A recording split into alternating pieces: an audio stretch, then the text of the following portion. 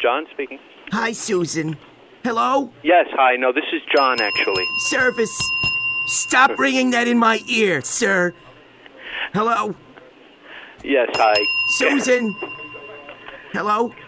Hello? Hi, Susan. Yes, I need my scooter serviced. Okay. It's called a tilt-a-whirl, I believe. It's called what? A tip-over. Tilt-a-whirl. I'm sorry? It flipped me right out. It flipped you out? Yes. Where did you buy it from? Susan? Hello? Yes, hi. No, this is John, actually. Service. Susan?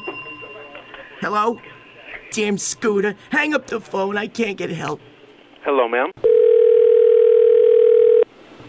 Thank you for calling. This is Jackie. How you doing? Great. How are you? Good. I need my barbecue serviced. Okay. You know what it is? Last summer, my mother, she used to love the old barbecue, you know? Uh-huh. And she went out there and the damn thing blew up and took her legs off. Ooh. Well, that's what we all said. Ooh, you know, that's our first response, you know? Her legs are laying over there by the barbecue. Ooh. Okay. Oh, it was awful. That's why we needed service. We don't want another incident like that, you know? Uh-huh. Yeah, so now we take her out there and prop her up there by the old barbecue. She's got that dopey little look on her face, you know?